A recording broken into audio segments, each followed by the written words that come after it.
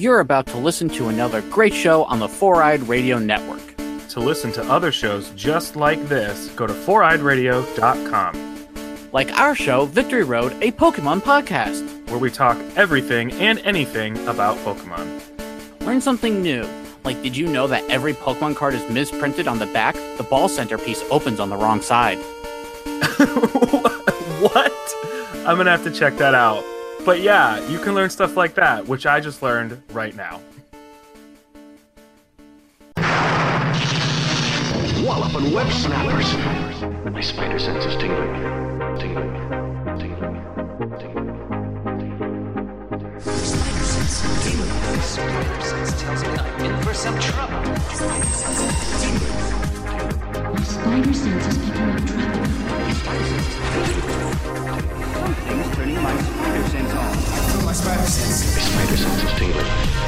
Anybody else's spider sense tingling? Welcome to Walloping Web Snappers, a Spider-Man podcast where we dive into every Spider-Man cartoon ever made. I'm Derek. And I'm Doug. And is your spider sense tingling? Yeah, bruh. Kapow!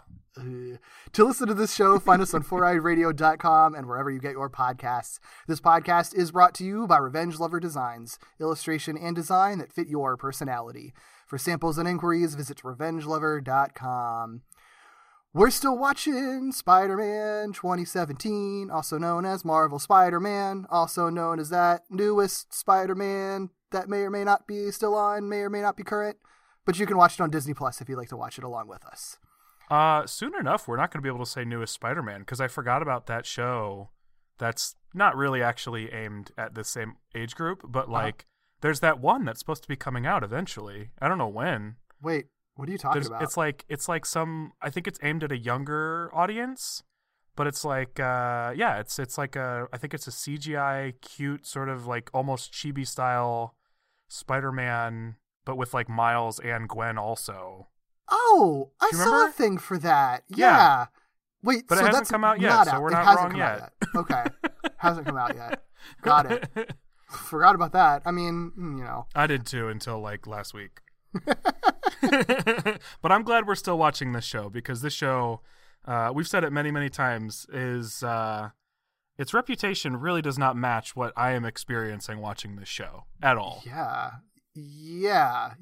Even no, I fully agree. Even the stuff that there's definitely things that come up that I don't really like about it, but sure. There's so many areas where it's like surprising me so much with the kind of weird or interesting or new angles it takes on things that I did not expect. Yeah. This episode in particular, like, goes in a lot of directions that I was not not anticipating whatsoever. Yeah, fully. I was going to say, I feel like this episode is a good example of exactly what you're talking about, as far as, like, there are some things that the show does that I'm like, meh, and then there are other things that the show does where I'm like, hell yeah. And I feel like this is a really good example of that, because this episode, actually for two reasons, I feel like will be an interesting one to talk about. One is that I feel like, for me, there was a lot of stuff at the front of this episode that I was like, Yeah. And then by the time we got to the end of it, I was like, oh, okay. Right. That's one reason. The second reason, which I'm just going to address right off the top, because I don't think there's any better way to do this. It's no secret we watch these episodes two at a time. Mm-hmm. And I will say off the top, when I first watched this episode, I was much lower on it than when I watched it having watched next week's episode. So I'm going to do my best to try to remember how I felt watching this episode for the first time, because I have seen what happens next, which I think affected how I felt about the events of this episode. Don't know if you felt similarly. Yeah, yes, I fully agree with you, actually. I actually will say I should be up front too, because this is breaking how I've done for this podcast ever, but I've watched far beyond this episode, actually, at this point. Which is the first time I've ever watched that far. Really, and to be fair, I mostly did it just to get to a point, because we're not going to cover all 26 episodes of this season like in one block, because that'd be like half a year. Yeah. So we're going to cut it just so listeners know in advance. We are going to kind of chop the season in half and take a break and then come back to it, months and months down the line probably.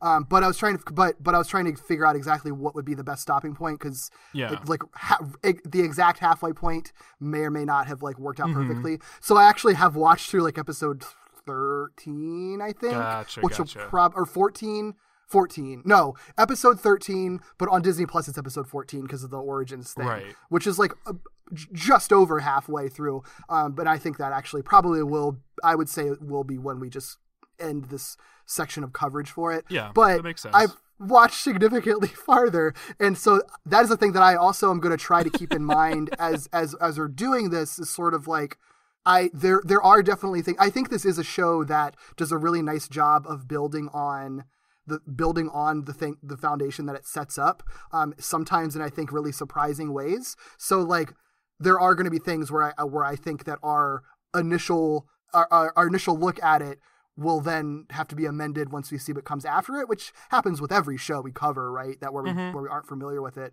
but it'll be an exercise for me to just sort of like remember to separate those things and how I feel watching the episode like kind of in a vacuum and pretending I don't know what comes after it. No, I had a feeling. I mean, I wasn't going to bring it up, but since you've brought it up, I had a feeling, because I feel like there are some times, or there have been a couple times, where like I was getting Spectacular vibes when I would be like, I wonder like how this will go, and you'll be like, we'll see, and I'm like, well, he's not saying anything, so I think he knows.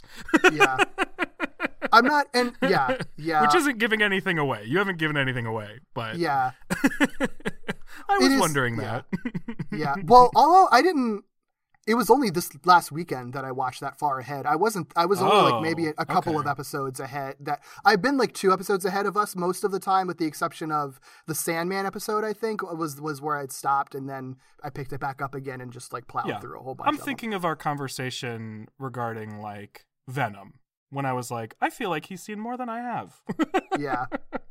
There's some stuff that I know that like I just know from hearing about it online too, like by accident sometimes. There are some things I've been reminded of simply by having lived through the marketing of the show. Yeah. And these 2 episodes, this week's and next week's, have reminded me of some of those things. And I'll just, I don't think it's a problem for us to acknowledge that there are certain things we're going to be reminded of. Kind of like when we mentioned, like, there is an entire season called Maximum Venom. Like, we can't pretend not to know that, But... And there's a lot of, I mean, with stuff like that, with the Venom stuff, there are images that I've seen, but I don't know the context or, like, when it happened. Same. So it's sort of like, it could be a Maximum Venom thing, or it could be something completely different that happens in the first season.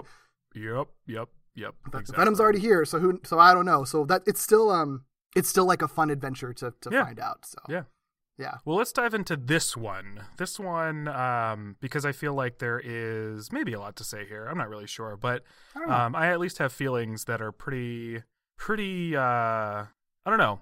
There's dimension there, because I feel like the first half of this episode and the second half of this episode made me feel very different ways. So I agree. There's a lot of pros and cons in this episode. Yeah. Like 100%.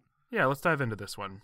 So this one is, like we said, Spider-Man 2017. This is Season 1, Episode 7, and it is called Symbiotic Relationship. And here is the synopsis from IMDb. Spider-Man has a new black suit made out of V252, but not all is as it seems. Oh, really? Our vaguest premise / synopsis yet. Yeah.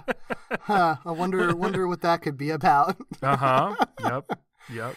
Oh, the original air date for this episode was September 16th, 2017. If that sounds familiar to you, I guess you've just memorized the air dates of the shows that we've brought up in past episodes, because it's the same day as the previous episode and will be the same day as the next episode. They actually aired 3 episodes on the same day. Wow. Definitely had to have made like an event out of it, I guess. I don't think I agree with that decision. I don't think so either. I think it's one effective. of my critiques will be that I feel like some of this happens a little too rapidly. Mm-hmm. So for it to all happen on the same day, I feel like when you have the perfectly good reason to spread it out and draw it out a little bit more is certainly a choice. Yeah, because these episodes, the 3 episodes that they aired are not like to be continued part 1, part 2, part 3 necessarily. Like, they obviously are part of it, like kind of its own arc. Yeah. But I get it from a marketing standpoint, because, this is what everybody's waiting for. Yeah. Yep. Yep. Yeah.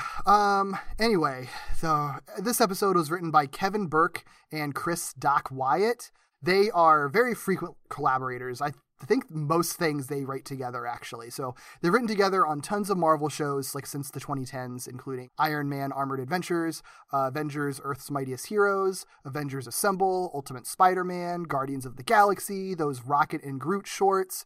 And they've also written on the 2013 Teenage Mutant Ninja Turtles, Stretch Armstrong and the Flex Fighters, which we've done an After Dark commentary on our Patreon, as well as Super Dinosaur, which we've heard about before, Star Wars Resistance, Ninjago, Transformers Rescue Bots Academy, all things that have kind of come up at varying degrees at various times. I was going to ask if Star Wars has ever come up, but Clone Wars definitely has. Yeah, I think Rebels has come up a bunch of times too. I don't know if Resistance has I don't think come it up. has. Yeah, which that's one that I really know nothing about that one.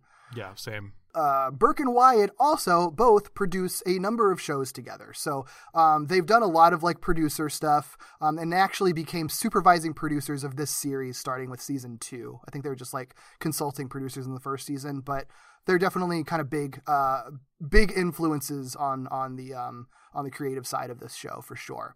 And just a fun fact, one of the few credits that they don't have together is that Wyatt actually, his very first producing credit was on Napoleon Dynamite. I love that. Yeah. Because I love that movie. Yeah. I think he also produced on the the cartoon adaptation that came after it too. Oh, okay. Yeah. That makes sense. Mm-hmm. And this episode was directed by Sol Choi. He's directed the last few episodes I think we've talked about, actually, but we talked about him a little more in depth on our episode number 80.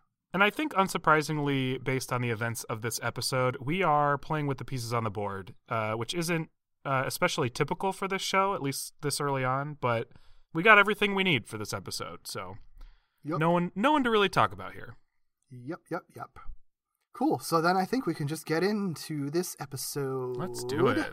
Yeah, so it opens with the newly black-suited Spider-Man swiftly and boastfully stopping a burglary committed by a number of crooks, coincidentally in a traditional red Spider-Man mask. And they are even like, oh, when they see the security tapes, they're just going to see men in Spider-Man masks. Ha ha ha. Like, I think they even say, like, in these stupid Spider-Man masks.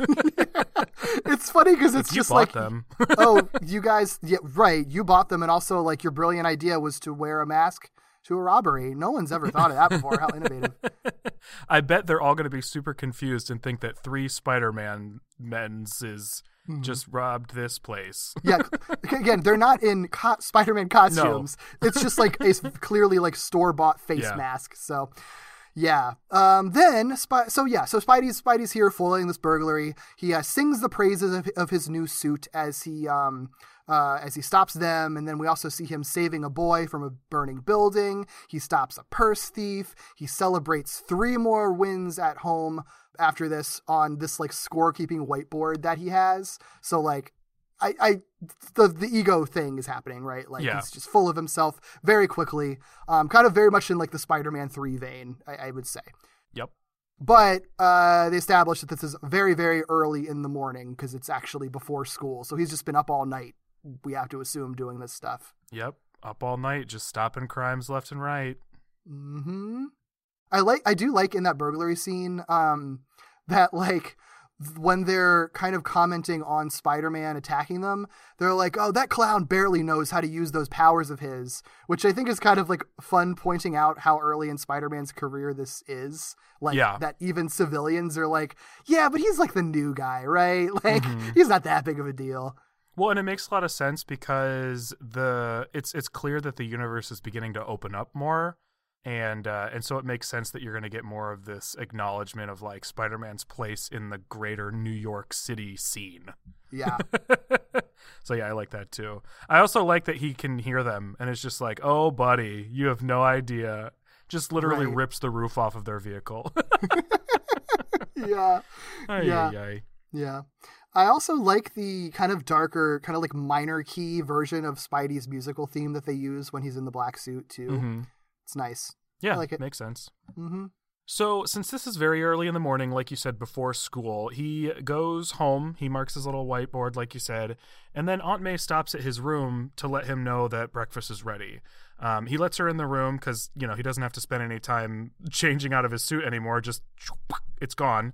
And she comes in and basically, points out, Peter, you don't look like you've slept. You really need to sleep. You look very tired. He, of course, being, hyped up on stopping all these crimes, is don't worry about it. It's fine. Nothing's wrong here, Aunt May. And just as he's doing that, his phone goes off and alerts him to another crime in progress, which he, of course, intends to go tackle. So he passes on breakfast. He tells Aunt May that it's actually Horizon Business calling. And he just heads out. And Aunt May comments to herself that she's never seen Peter seem so intense. So right off the bat, we're getting all these little bits and pieces of Peter being more confident, borderline arrogant, being intense, not sleeping, and really just sort of going ham on the black suit Spider-Man superheroing business. I do have to say one thing that I don't like about this scene, and there's I think maybe a couple moments after. It's kind of a minor thing ultimately, but I like the writing of this scene.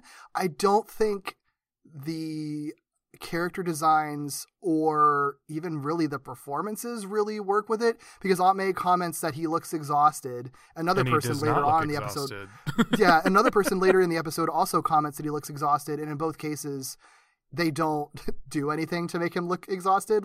He doesn't even have sleepy eyes. They could have just drawn 2 extra lines under him, they drew on Alexi, Yeah. But there's nothing there. He looks completely normal and almost kind of stone faced when she says it. So it's no, he doesn't. Okay. Yeah. I agree. I definitely noted that too. They could have literally just messed up his hair. They could have done literally anything. Because I do think that that's an effective thing where it's the fact that he is up all night, that's a very classic symbiote thing, where it drains Peter of his energy because it's keeping him up all the time or using his body or whatever. Yeah. So I think that would be effective, but it's kind of rendered inert when it's just he does it. He looks fine. What? Well, especially when he's acting fine, right? Because you can do things with him looking really tired, but insisting he's not. That juxtaposition is what clues us into the fact that something's wrong. But if he says he's fine and he looks fine, then what are we supposed to believe? Yeah, and I also I like her line saying I've never seen him so intense, but I don't feel he, in that scene, the way it's performed, he's acting particularly intense. I get what they're going for with it, but Peter is oftentimes pretty intense in his natural state, especially this one. Yeah. It's usually more of an excitable intense, but still intense. If anything, in this scene, he's calmer than usual. Maybe that's what's off-putting to Aunt May. I don't know, but intense doesn't really match the performance he's given off in that scene, and that bothers me a little bit. No, I agree with you. I think some of those things are the things that I was referring to in the first half of the episode, where they're just kind of telling us some of these things and not reflecting it on the screen, which creates sort of a bizarre situation, and I think they're doing it so that they can rush through some of this stuff, unfortunately. Yeah. It ends in a cool place, which of course we'll get to, but until then it's a little off-putting. I fully agree. There could have been another episode out of 100%. I can see why they wouldn't want to, but I think they should have anyway. Yeah, I agree. Yeah, because the pace of this episode is off the chain for sure. Oh yeah, in a way that we haven't really seen before on this show. Yep. So this crime that he sees is happening at a waterfront warehouse, which, what's up, warehouse? We don't actually go inside, so it still feels sort of like a new setting, but we have a warehouse, everybody. We have a warehouse. I'm here for it. We haven't seen one in a long... I'm almost nostalgic for a warehouse. I know, we right? haven't seen one in so long. Right. I'm not going to say bring on the warehouses, but I'll appreciate this one. So we end up at this waterfront warehouse, and Spider-Man clashes with about a dozen AIM agents. He sees just one at first and then realizes there's a bunch of them. And, of course, they think they've got him because they're like, well, there's just one of him and there's a bunch of us. This is just another opportunity for Spider-Man in the black suit to really show off what he can do, because he defeats them very handily. He humiliates them by taking like a selfie with them and saying he's going to send that to the police. And also it serves to seed AIM, who we haven't really seen before. It just allows them to use them. I don't know what their plans are. But they've officially been named in the show, so we'll see what comes of that later. But in this case, it's just another way for him to show off what he can do in the black suit. So after he takes care of these AIM agents, he notices Vulture flying nearby, and of course he's like, that dude's supposed to be in prison, so let me do another crime-stopping thing. So he pursues Vulture, and he pretty quickly catches up to him. He uses his webbing almost like the reins of a horse on Vulture, and he like flies him or like directs him to fly to a nearby prison, and then like downs him right in front of the prison, which, not gonna lie, kind of cool. Like I know it's not gonna end up being cool, but kind of cool anyway. Oh yeah. So I thought that was kind of clever, all while preventing Vulture from using any sort of sonic scream. So 2 birds, 1 stone. I like it. Literally. Well, yeah. 1 bird, a lot of web.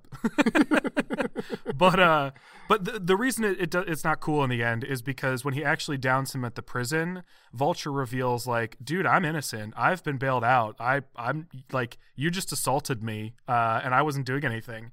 And of course, Spider-Man's like, excuse me? And Vulture like pulls out papers. I don't know what these papers are, but he pulls out papers and shows them to like the officers at the prison, and they're like, yeah, it appears that Norman Osborn has bailed this guy out. And Vulture's like, yeah, he did, and all I have to do is be a faculty member at Osborn Academy. So, yeah, you assaulted me.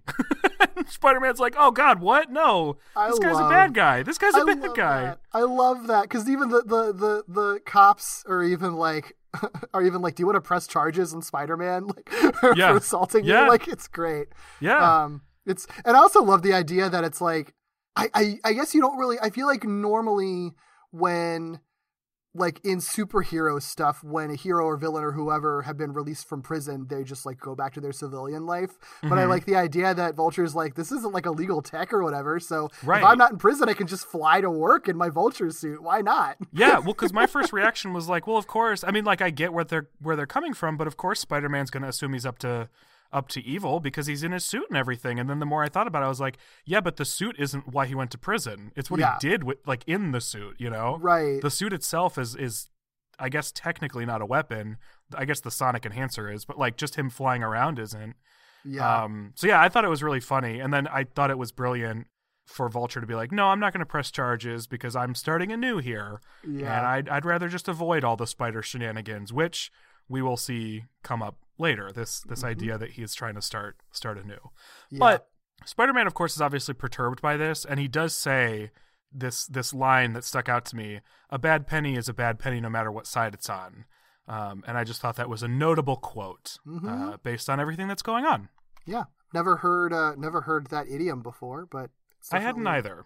Definitely stands out, I guess. Yeah. The sentiment, though, like thematically given, this is especially because we have, you know, Vulture being released from prison and trying to start new at the same time that we see Spider-Man sort of spiraling into something we can expect that is less than wholesome. Exactly. I like, it's just a little minor bit, but the cop or security guard or whatever he is, when Spider-Man shows up, he's just like, he refers to him as Dark Spider-Man, just like offhandedly almost. Yep. And Spider-Man's just like, that's not, I'm still Spider-Man. Like, I didn't change the name. But I think it's kind of funny because, like, in the world of superheroes, it's just like, oh, they're in, like, they're acting, you know, erratically and in a darker costume. Guess that's the dark version of them. And it's just like, he just goes with it. Well, it could be that, but it could also just as easily, in a world of superheroes, just be like, I know we haven't gotten to the version of the show where there are multiple Spider people, but it literally could be that the police officer was like, this is another Spider-Man, and he just wears a dark costume, so dark Spider-Man? That's true. That's very true. Like, it's not totally clear which one is happening, but I like both of them in this world make a lot of sense. Yeah, it's funny. Just Spider-Man is fine, but it's also it's funny given everything that's going on. It is, yeah. Because he doesn't say Black Spider-Man or like, you know, black and white Spider-Man or anything. This specifically says dark. The word dark is what makes it funny because that's like such an evocative word. Mm-hmm. Yep. So later that day, Harry meets up with Peter at their usual cafe. This time Peter's like, instead of, you know, being at like their window front bar, Peter is like Peter's like sprawled out on a table, like leaning back with sunglasses on inside with a giant cupcake in front of him because he's cool now, I guess. I'm mad that he had this swanky jacket in the last episode after he got the black suit, and I thought it was going to be like in Spectacular Spider-Man when he starts wearing a black t-shirt or whatever. Oh, right? sure, yeah. I thought it was just going to be like, that's just, indicative of the personality change he's going through. But no, he's back in his red hoodie again. And it's just like, no, dude, you're trying to like put on this like cool and confident persona. Like, you have the outfit to match it, so do it. I think it would be a minor thing, but I think the scene would play like marginally better if he was dressed better. If he was dressed in a more stylish outfit to match what he's trying to be right now, you know? So it's so funny. You come into this scene with like legitimate criticism about like the creative decisions of the show and like what might have enhanced the scene and stuff. And I'm coming in here being like, I just fucking hate Peter right now. I just hate him so much. But here's the thing, right? Like, I'm going to be clear about like what I think is being done well and successfully versus just what I get annoyed watching personally, right? Because here's the thing. They're doing something, like you already said, like similar to what Spider-Man 3 does, and what plenty of properties are going to do or have done with Peter in the black suit.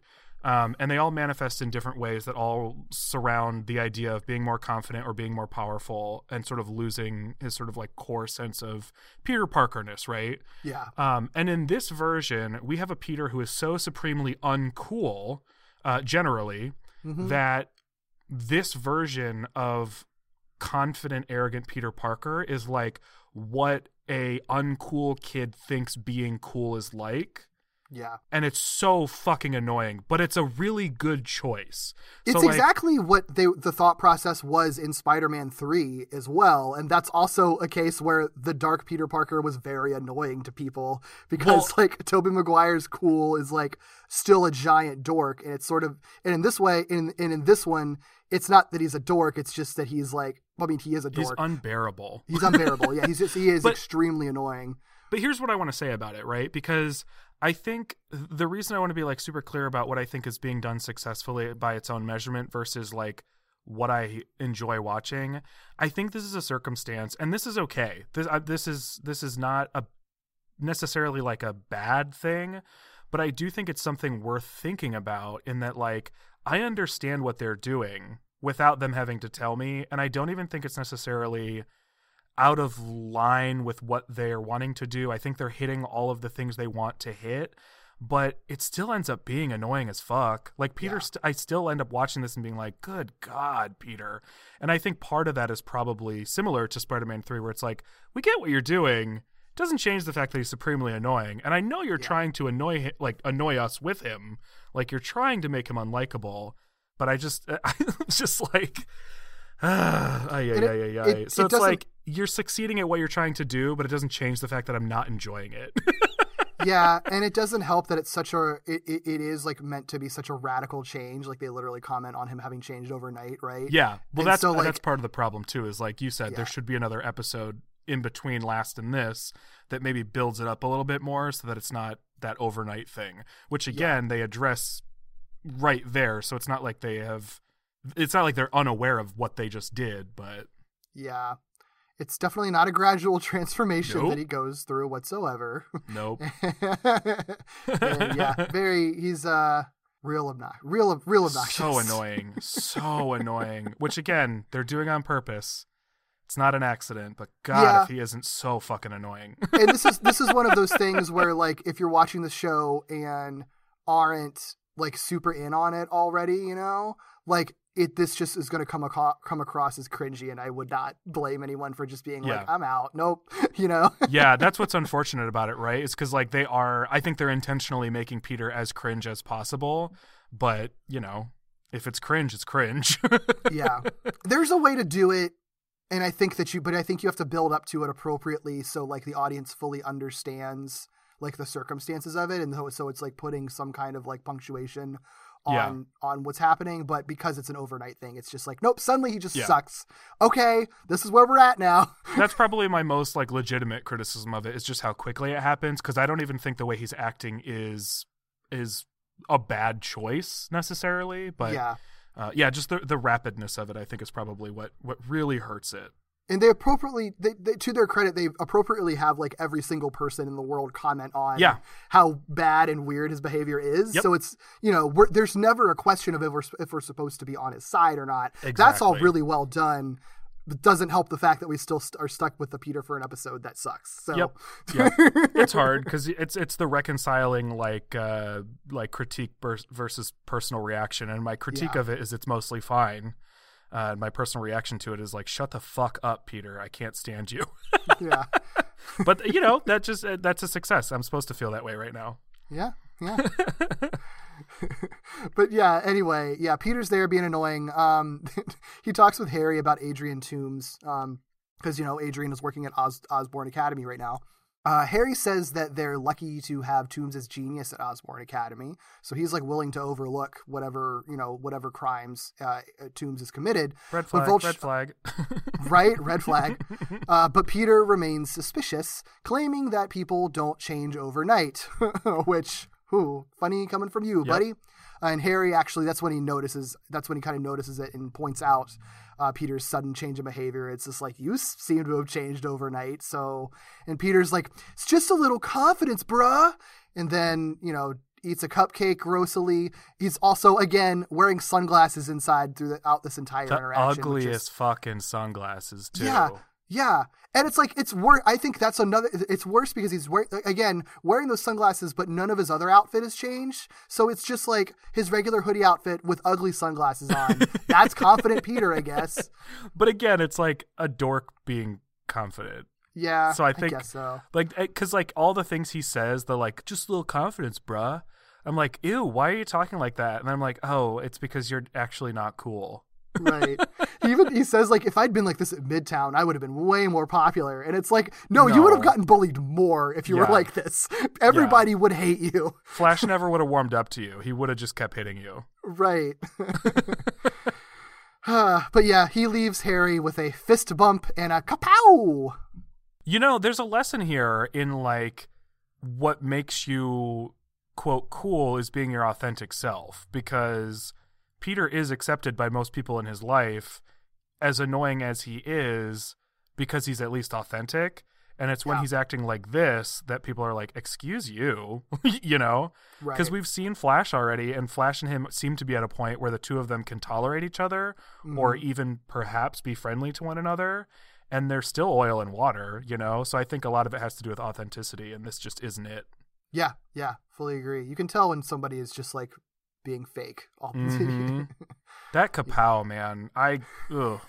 It's all God. And then it's like he tosses his coffee cup like into the trash can, like over the shoulder. Like everything about it is just the worst. Like I hate it so much. Can they not drink coffee on this show? Because they're always drinking smoothies, and the one time he has a coffee cup, if you pay really close attention, you can see the liquid that he's drinking, and it's green, which I'm assuming means it's tea. So, like, are they not allowed to show high school age people drinking coffee? Like, that's strange. Yeah, isn't that weird? I've never heard of that being a rule, but I mean, I wonder if there's a. If there's not a rule, like maybe they're like hesitant to do it. Like I don't know. So I don't. But then why have them in a coffee shop? Like I don't know. That doesn't make sense to me. That seems like they just thought it would be fun to have them drink tea and smoothies instead of coffee. Maybe there's a joke buried in there that they got that we're not getting, where it's like, isn't it funny they go to a coffee shop and never order coffee?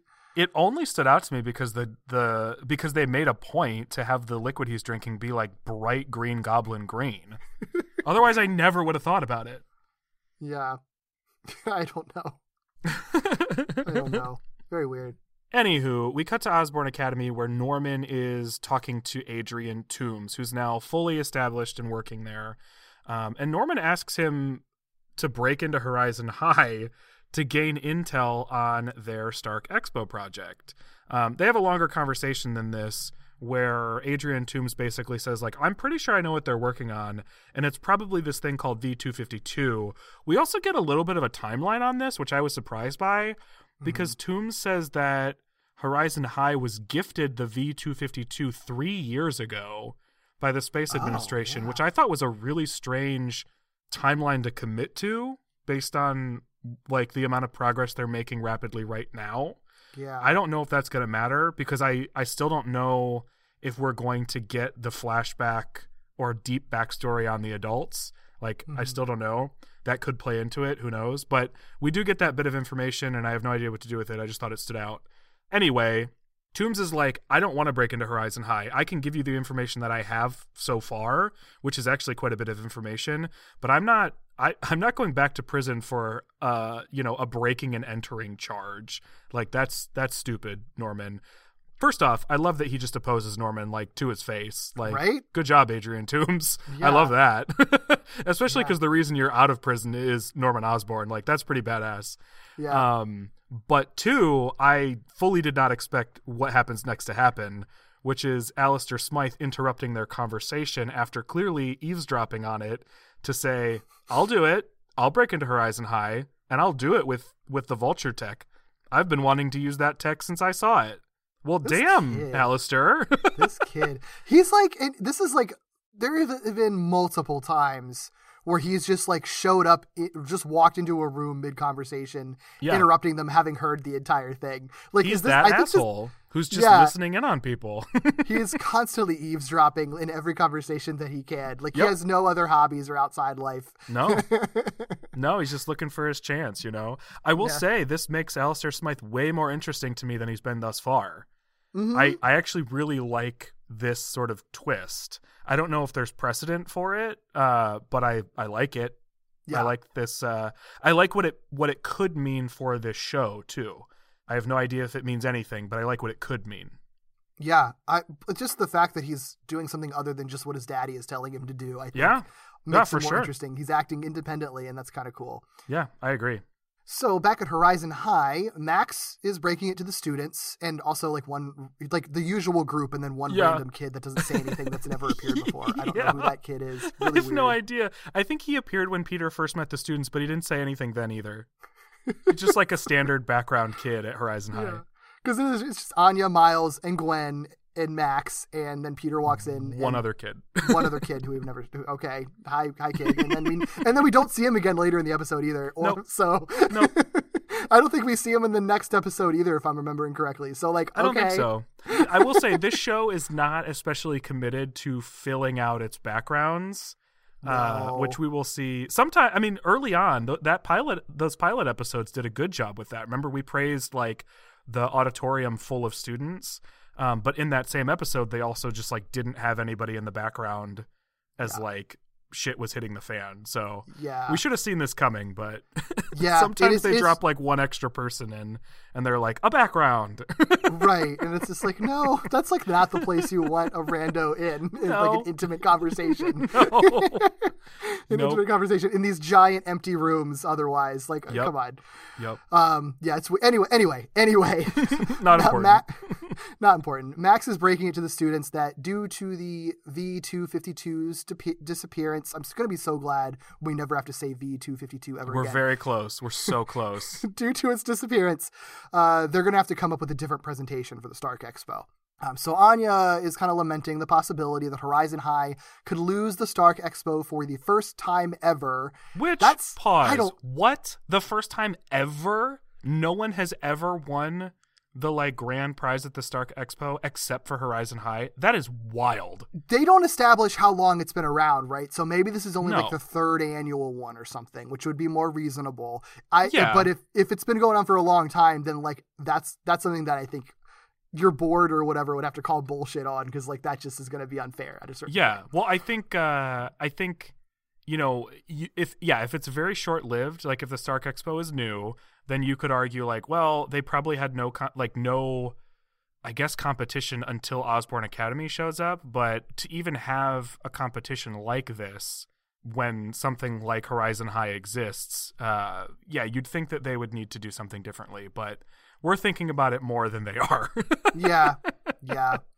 This is supposed to be stakes. Doesn't feel like stakes, but it's supposed to be stakes. It's also like I don't always love, like, Horizon High is cool as like a setting and everything. I don't always love when it's just like magic school that does everything the best and that everyone loves kind of thing. Mm-hmm. It's just like they win every competition ever. It's just sort of like, I don't care. You like, okay, fine, whatever. Yeah. Anyway, Peter kind of joins the meeting and insists that there's nothing to worry about because he can think of several winning ideas in one afternoon, and then he leaves. Yeah. Cool. Just pops into the meeting and be like, chill, everybody. I'm the guy who lost this shit, and I'll fix it. Bye. Honestly, they should be angrier at him, given that, like, it's been established that he was the last one who had it, and then it disappeared after he had it, and he could never tell them where it was. It's weird that, like, they haven't been consistently ripping him a new one since then.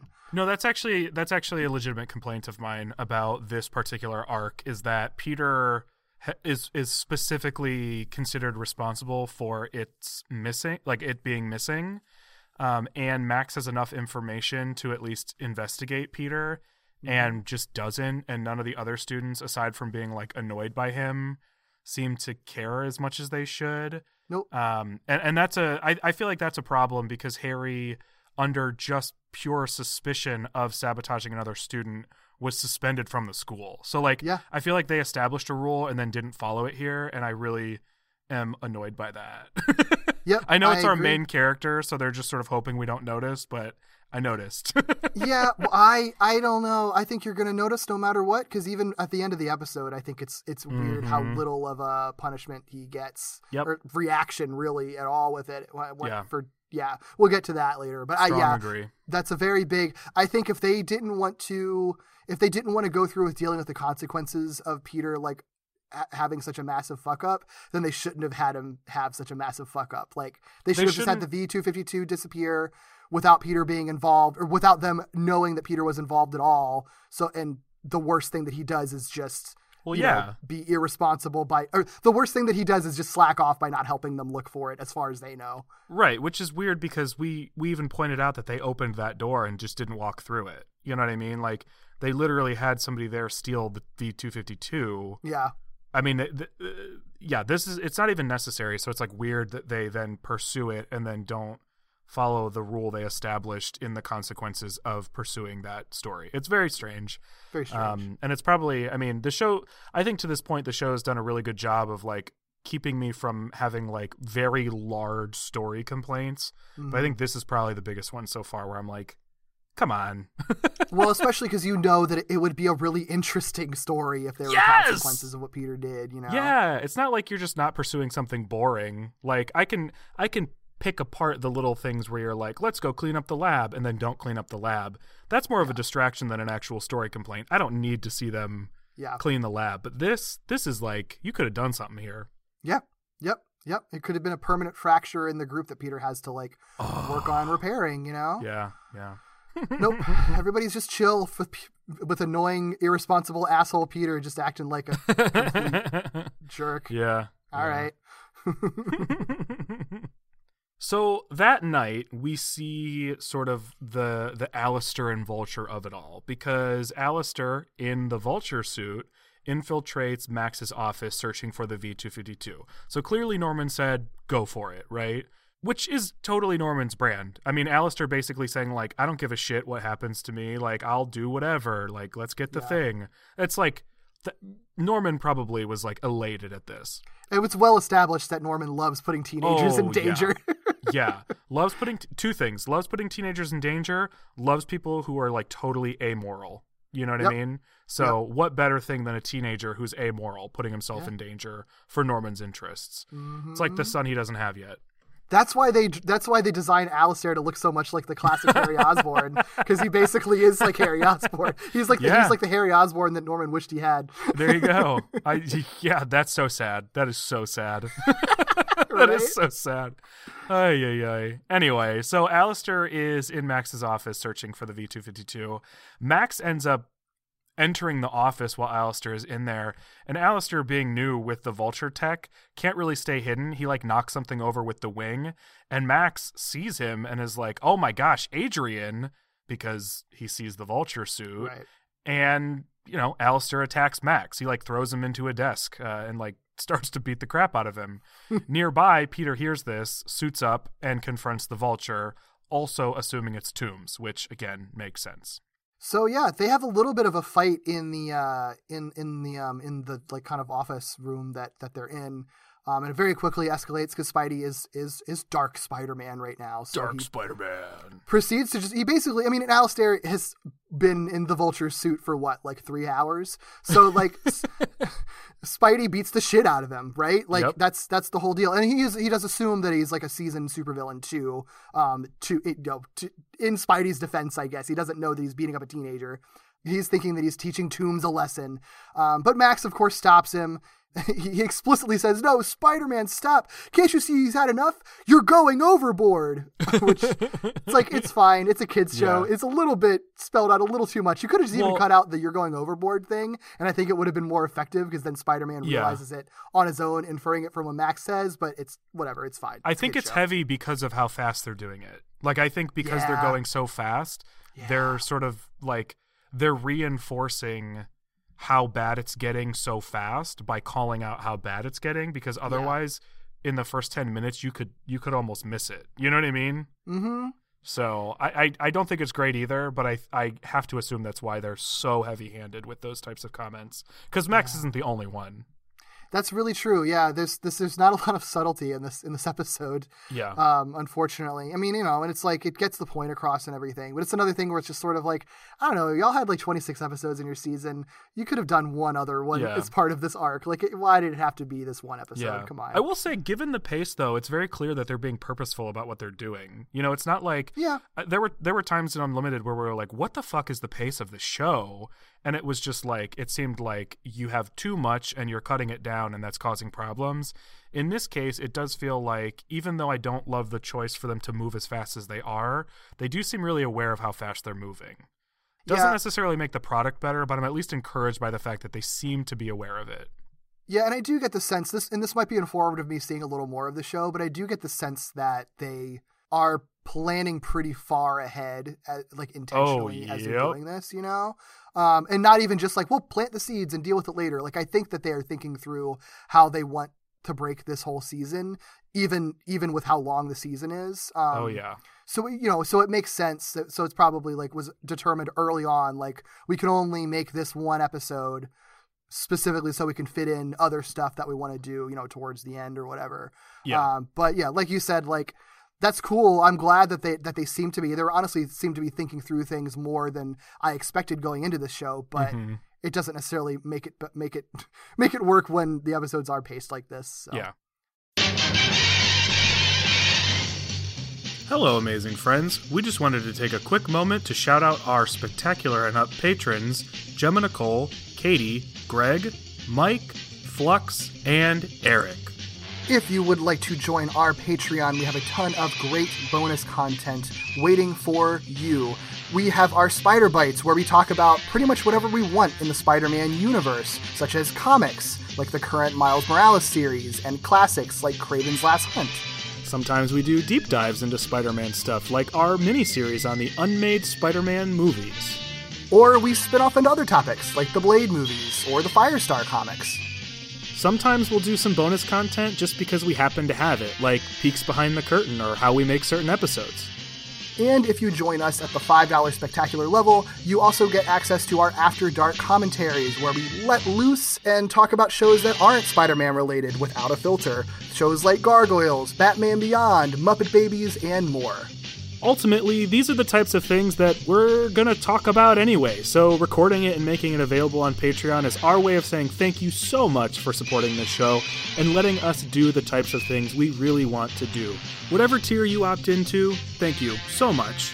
Whether you're an avid listener or just stopping by, we appreciate that too. From your friendly neighborhood podcasters, thank you.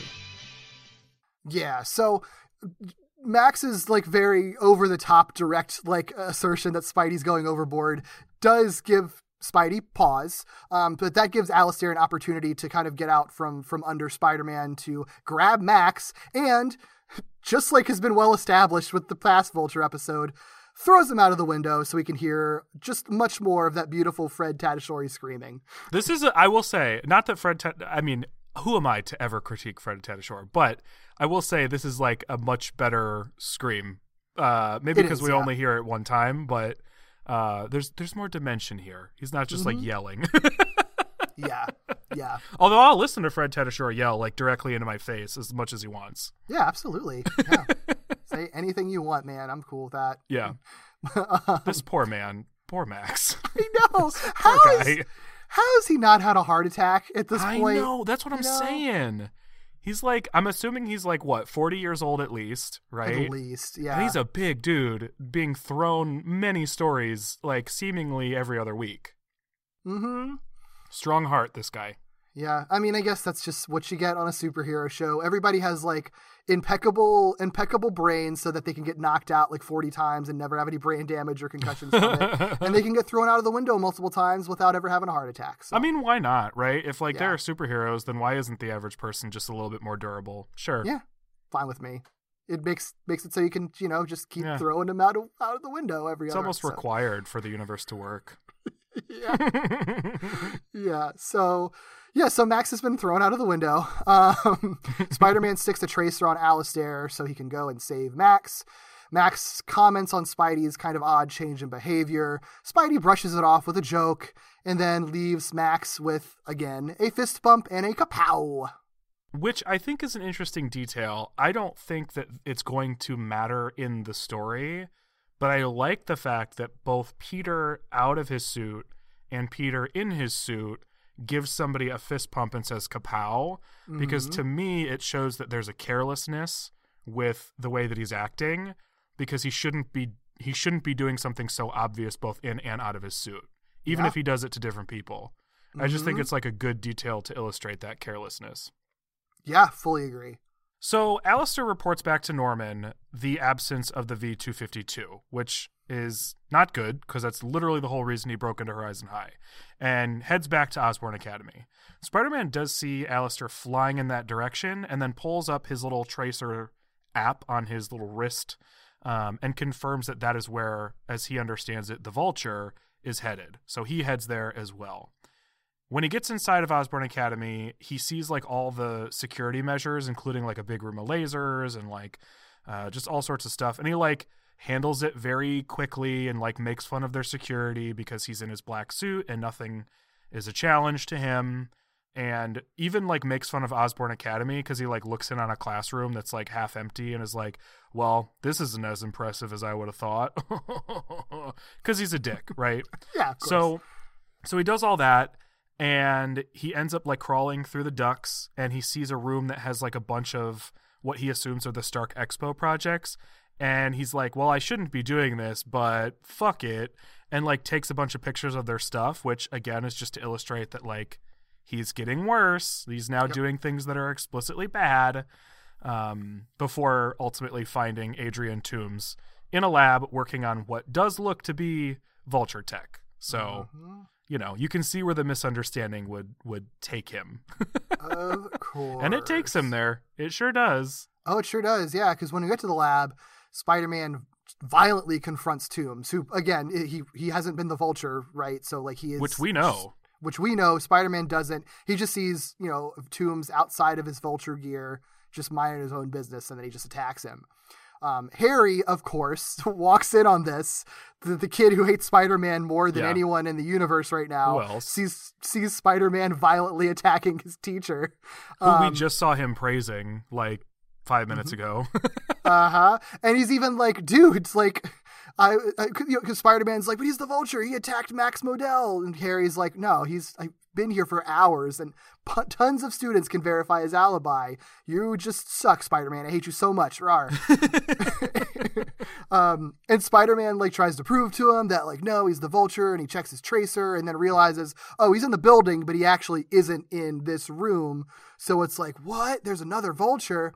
Then he grabs Toomes with the intention of just straight up torturing him for answers. He's like, I'll make you confess. Yeah, instead of considering that maybe he was wrong, he's just like, no, you did this. You Yeah. did this. Yeah, because I think doesn't he think like he just like put the trace? He doesn't think there are two vultures at this point. He No. thinks he just like removed the tracer or something. Yeah, no, removed he- his vulture gear. He doesn't figure it out. He literally is just like to us it's obvious the mistake he's made, and it should be obvious to him that like, oh shit, like I'm in the wrong place, but he just assumes that Toombs took his gear off or put the tracer somewhere or fucked with the tracer somehow. Yeah. And it's just like, I'll make you talk, right? I think he literally says that, doesn't he? He says, "I'll make you confess." There you go. Yeah. Yeah. But, so Harry sees this again. He knows that it's a teacher who, as far as he knows, is innocent, being just straight up assaulted at random by Spider-Man. And he's right. And he's right. He's right. So Harry grabs like this sonic enhancer, which I like this little bit. So basically Harry uses the Vulture's tech on Spider-Man, and the symbiote is susceptible to sonics, so it shoots out the Vulture's like sonic stuff, his sonic blast, whatever you call it, which causes the suit to react. Right. What I like about that is that Harry mentioned offhandedly in their coffee shop scene about how he was messing with Vulture's tech now that Toombs was at their school, like that he got to like mess with it and experiment with it. So smart.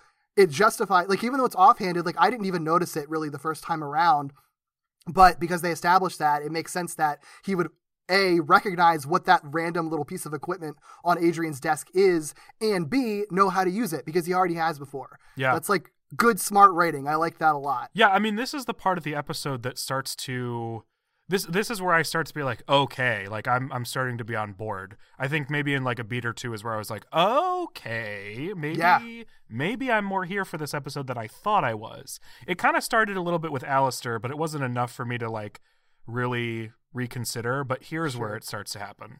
Yeah, this is definitely a major turn in the episode for the better. I fully agree. Yep. Yeah, because as a reaction to getting hit with the sonic waves, the symbiote's like starting to freak out and unravel a little bit. So it reacts by like shooting out a bunch of tendrils to throw Harry against a wall, which is the first time that we've really seen the suit act independently of Peter. Yeah. Mm-hmm. And this is the first time we see Spider-Man really sort of like check not just check himself as a result of somebody being like, hey, calm down, but like check himself at what the suit could possibly be. He doesn't understand it yet, but he does know that he just hurt Harry. And he's like, whoa, like, I don't want to hurt Harry. Something's going wrong here. And he sort of like breaks out of the rage that he was just in. He lets Toombs go and acknowledges like, maybe I'm not fully in control. And he just rushes to leave Osborn Academy because he doesn't want to hurt anybody anymore. So this is the moment of realization for him. Yep. And there's a cool cut here too. Like they have him jump out of the window of Osborn Academy with the suit still sort of unstable and with tendrils and stuff. And then they don't actually show where Spider-Man goes because that frame transforms into a video screen that Toombs is playing for Norman Osborn. I thought that was neat. It was really neat. That was the other moment where I was just sort of like, okay, this episode is going to be doing some cool stuff, I think. Like, it just starts feeling different because that's not a type of scene transition that this show has ever done before. Yeah, I thought it was really nice. It confused me at first, but once I realized what they were doing, I was like, ooh, okay, all right, like, let's do this. Yeah. So Toombs is playing this video of Spider-Man running from that lab with the unstable tendrily suit, and he says, see, that right there, that's the V-252. I'm sure of it, and not only is that the V-252 that Spider-Man is wearing as a suit, I think it's probably alive because it's acting real strange. So it's interesting to me that Horizon High has been studying this stuff, and Osborn Academy is actually the first entity to understand it as we, the audience, understands it. I think that's interesting. I think that's really interesting. I mean, maybe it's just a major part of the fact that Horizon High just has Max and a bunch of students looking at it. And Osborn Academy, it probably is. Well, no, they weren't studying it though. Like, how does Adrian know all this stuff? Was he? So I don't think that Max and Horizon High having the V-252, I'm gonna fucking leave that in because I'm so sick of saying that shit, and I need everyone to know. We're so close. But I don't think that Max having the V252 is a secret. I don't think it's confidential. Right. I think the stuff that Adrian was talking about is the type of stuff that people in the scientific community would probably know. Sure. So I think all he communicates to Norman is probably what's available to the public or at least the scientific community.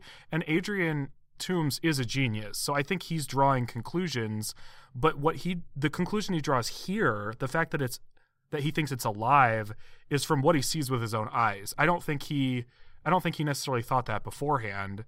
But I'm sure that given the like adult science drama of it all, they were all paying attention to the fact that Max had this and that Max, quote, scored this sort of like experiment from the Space Foundation, whatever they call NASA.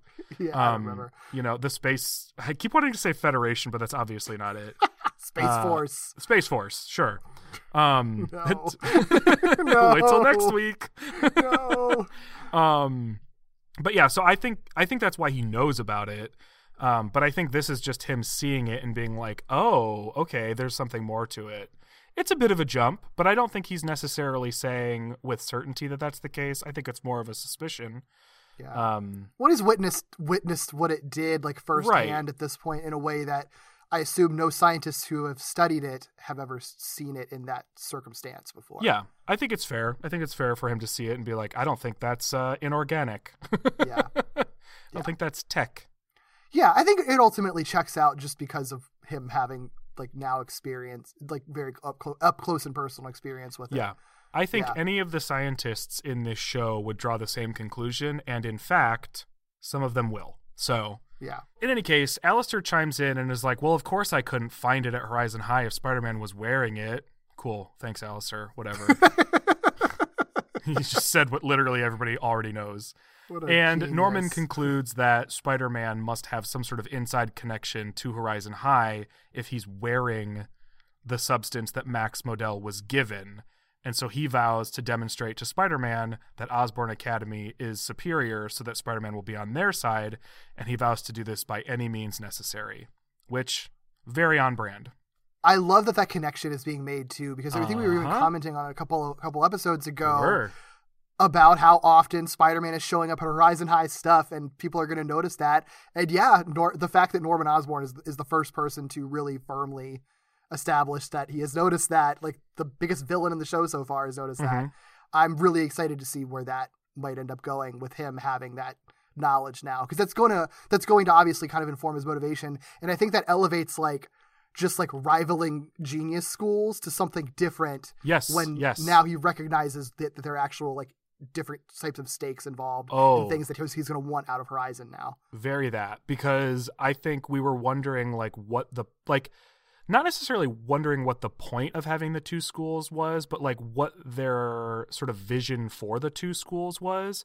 And it's becoming clear. It is becoming clear what the conflict between them will be in the context of a superhero show. Mm-hmm. And I personally really like what I'm seeing so far. I do too. Yeah. I'm very excited for that. I also really like the fact that the folks at Osborn Academy are seeing things that Horizon High isn't. I think that's really interesting. I think it's a fun way to go about this, because I think what it demonstrates is that Horizon High has this sort of optimistic view of things, and so they see everything sort of from a more optimistic or good faith place, and it almost blinds them a little bit to some of the darker possibilities of things. But when you have Osborn Academy over here being run by Norman fucking Osborn, they're going to see things from an opportunistic place. And that's leading them to conclusions that Horizon High students and faculty aren't getting to, because they're not thinking about how does this benefit me or how can I warp this to my interests. I mean, it's gonna take them to different places. And I just think that's really compelling. I think so too. I love the idea that they have your kind of good school and evil school, but it's not the good school is the best and the evil school is the worst. They're not the Slytherins that are losing whatever their competitions and stuff are. It is, they just have different. The Osborn Academy is full of a lot of evil people and villains, true, but you could argue that if you're not seeing that side of it, if you're just a student choosing one school over the other, they are just two schools with different sort of worldviews and perspectives on on how to like interact with science and technology and innovation, Well, I think that's just very much what it is, because a lot of what we're considering evil in the part of the cast of Osborn Academy is what we know, not what's been established in universe. Right. Because Right. if you look at all the people who are or will be at Osborn Academy, or that we suspect may end up there, most of them, with the exception of Norman Osborn himself and Alistair, they're all complicated characters. I mean, we in this same episode see Adrian Toomes specifically say, "I'm not trying to go back to prison, Norman.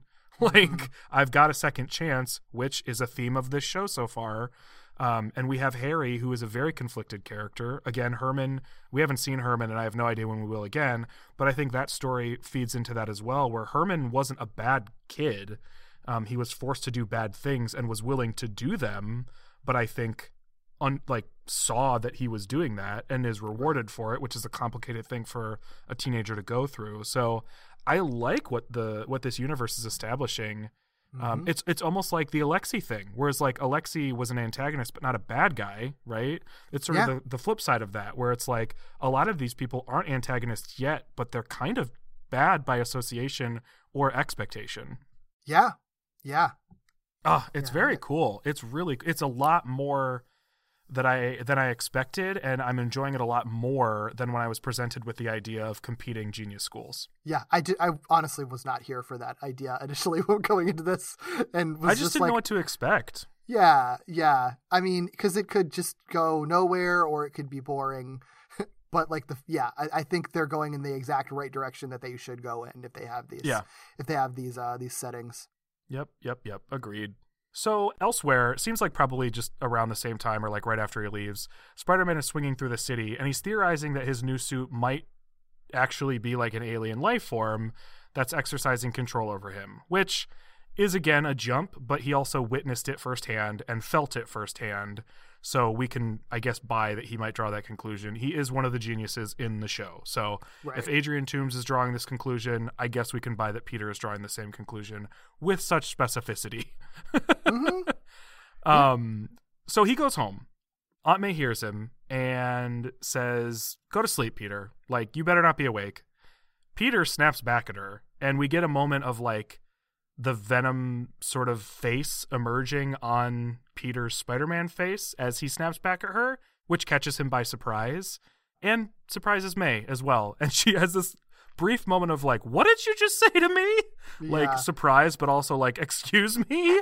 Yeah. And so he's like, "Oh shit. Like I don't know where that came from." So he sort of recovers, and she, being awesome, is like, "It's fine. Just go to sleep, dude." Yeah. And he's like, "Okay, thanks, sorry, bye, whatever." But another moment where you realize like, "Ooh, this is getting bad." Mm-hmm. Speaking for him. That's scary. Yeah, for real. Because he saw that it acted of its own accord, which is one thing, but to literally speak for him is a totally different thing. Yeah. So naturally he's like, "I got to get this thing off," which is happening way sooner than I would have expected. Yep. So, okay, this is where I'm talking about, like, I have to separate what I know from next week from this week. Yeah. When I was watching this for the first time and we got to the point where he was like, "I need to get this off," I was like, this is happening way too fast. Like, You don't necessarily have to draw this out, but we're getting the entirety of Peter Parker learning his abilities, questioning the suit, and deciding he needs to get rid of it, all in a matter of about like 12 minutes.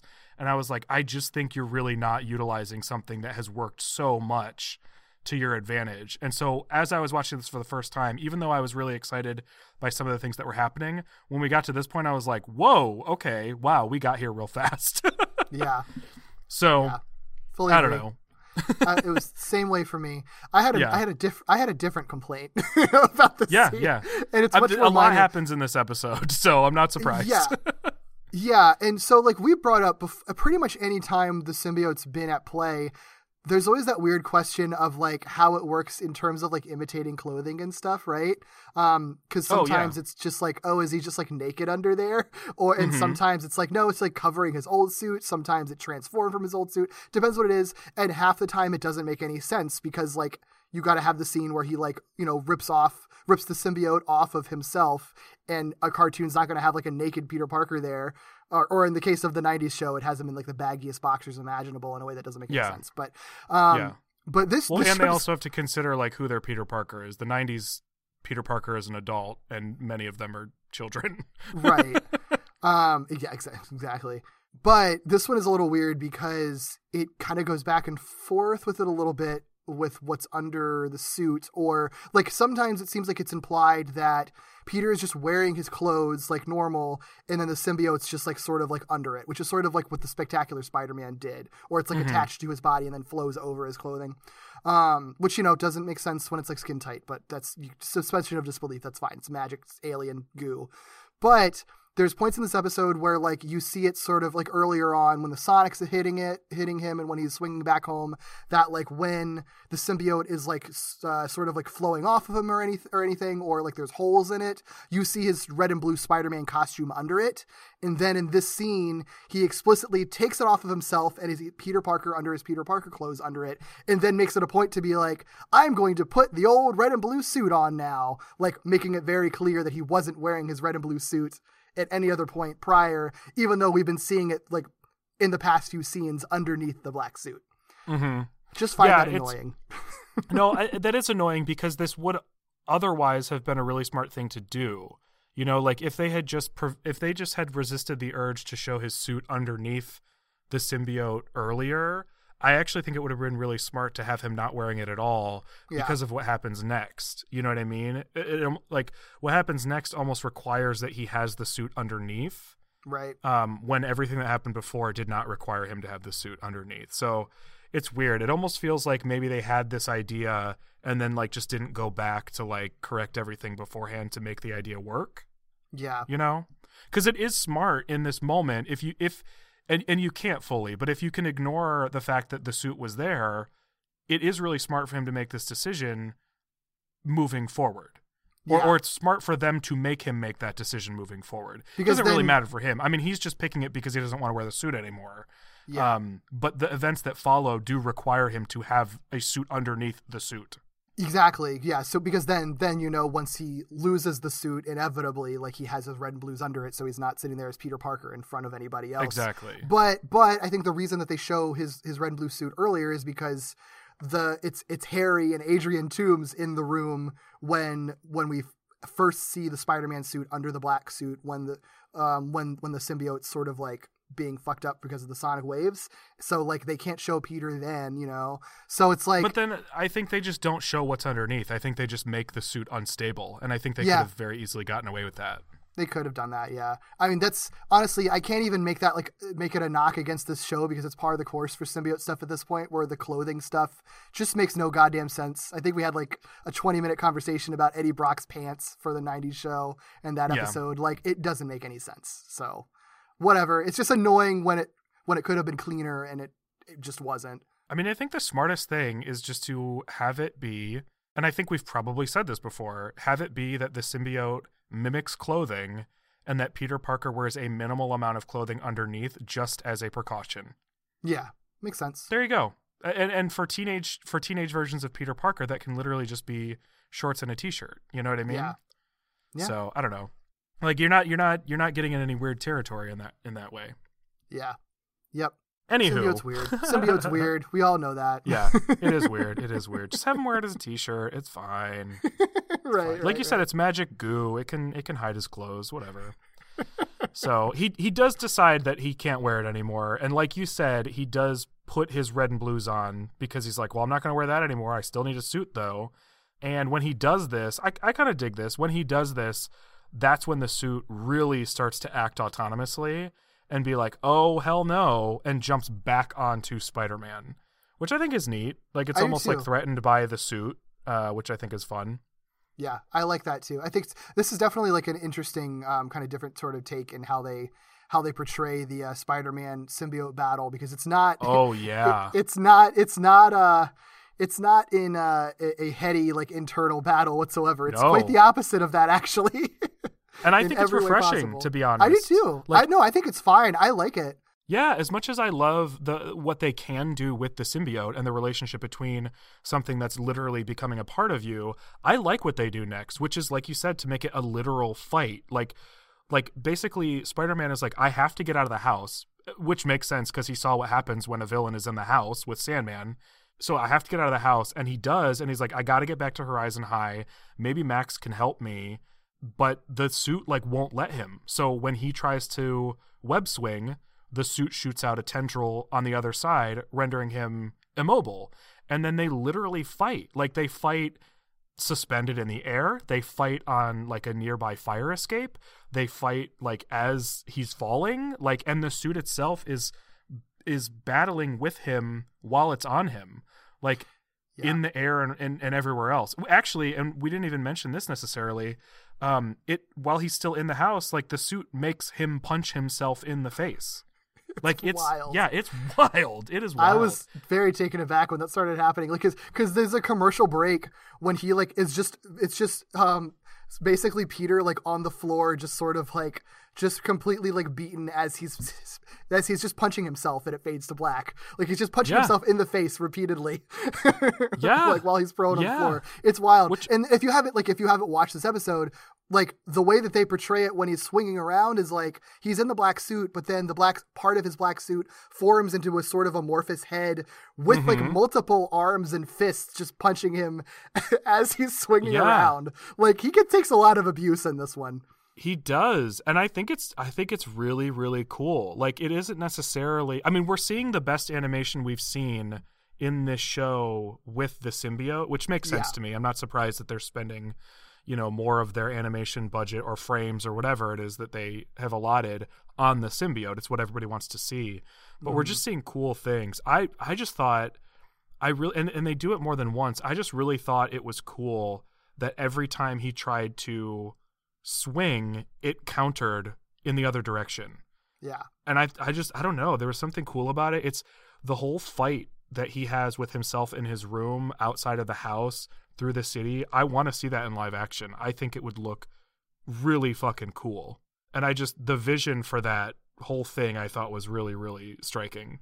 I agree. And I do like that because this is another it's a very particular version of the symbiote where, you could take it into like an animalistic direction. You can take it into like the sort of like I love you and I have to be with you metaphor situation, or sometimes not even metaphor. Like sometimes that's literally exactly what it is, where it's like very sentient. And then this one is sort of like kind of in between those two things, where it's like it's pretty much it's just an alien parasite. Like there's not there as far as we can tell from it. This isn't that sort of awkward like I need to be with you, I need to bond with you. It's just like, no, I'm an alien and I want your body, and if you don't let me have your body, I'm going to beat you up until I can have your body.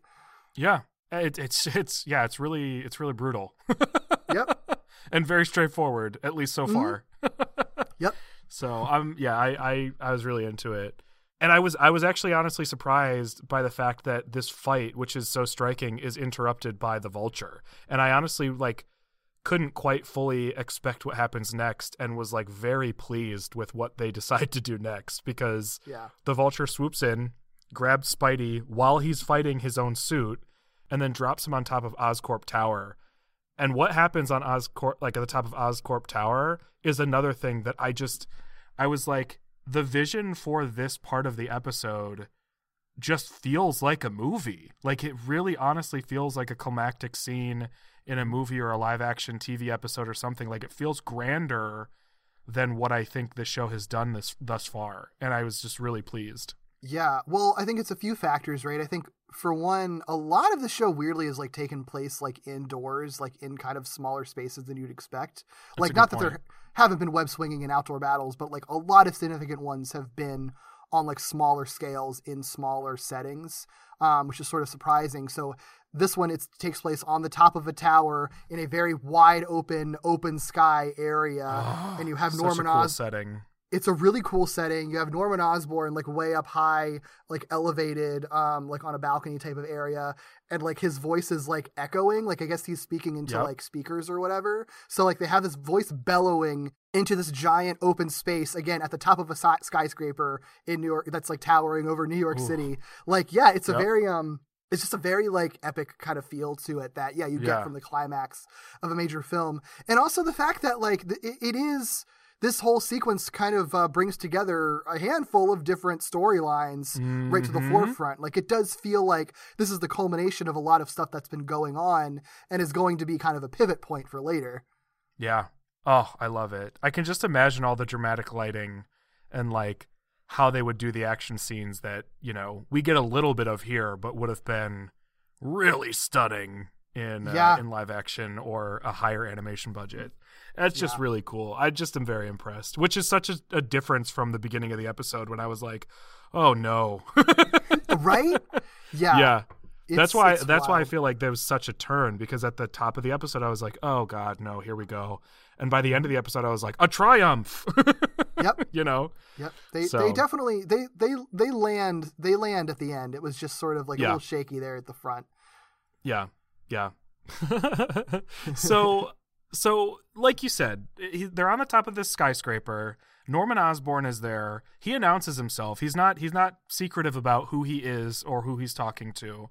And he basically proposes a partnership with Spider-Man, which makes sense given what he was saying earlier. I just didn't think we'd see it in this episode.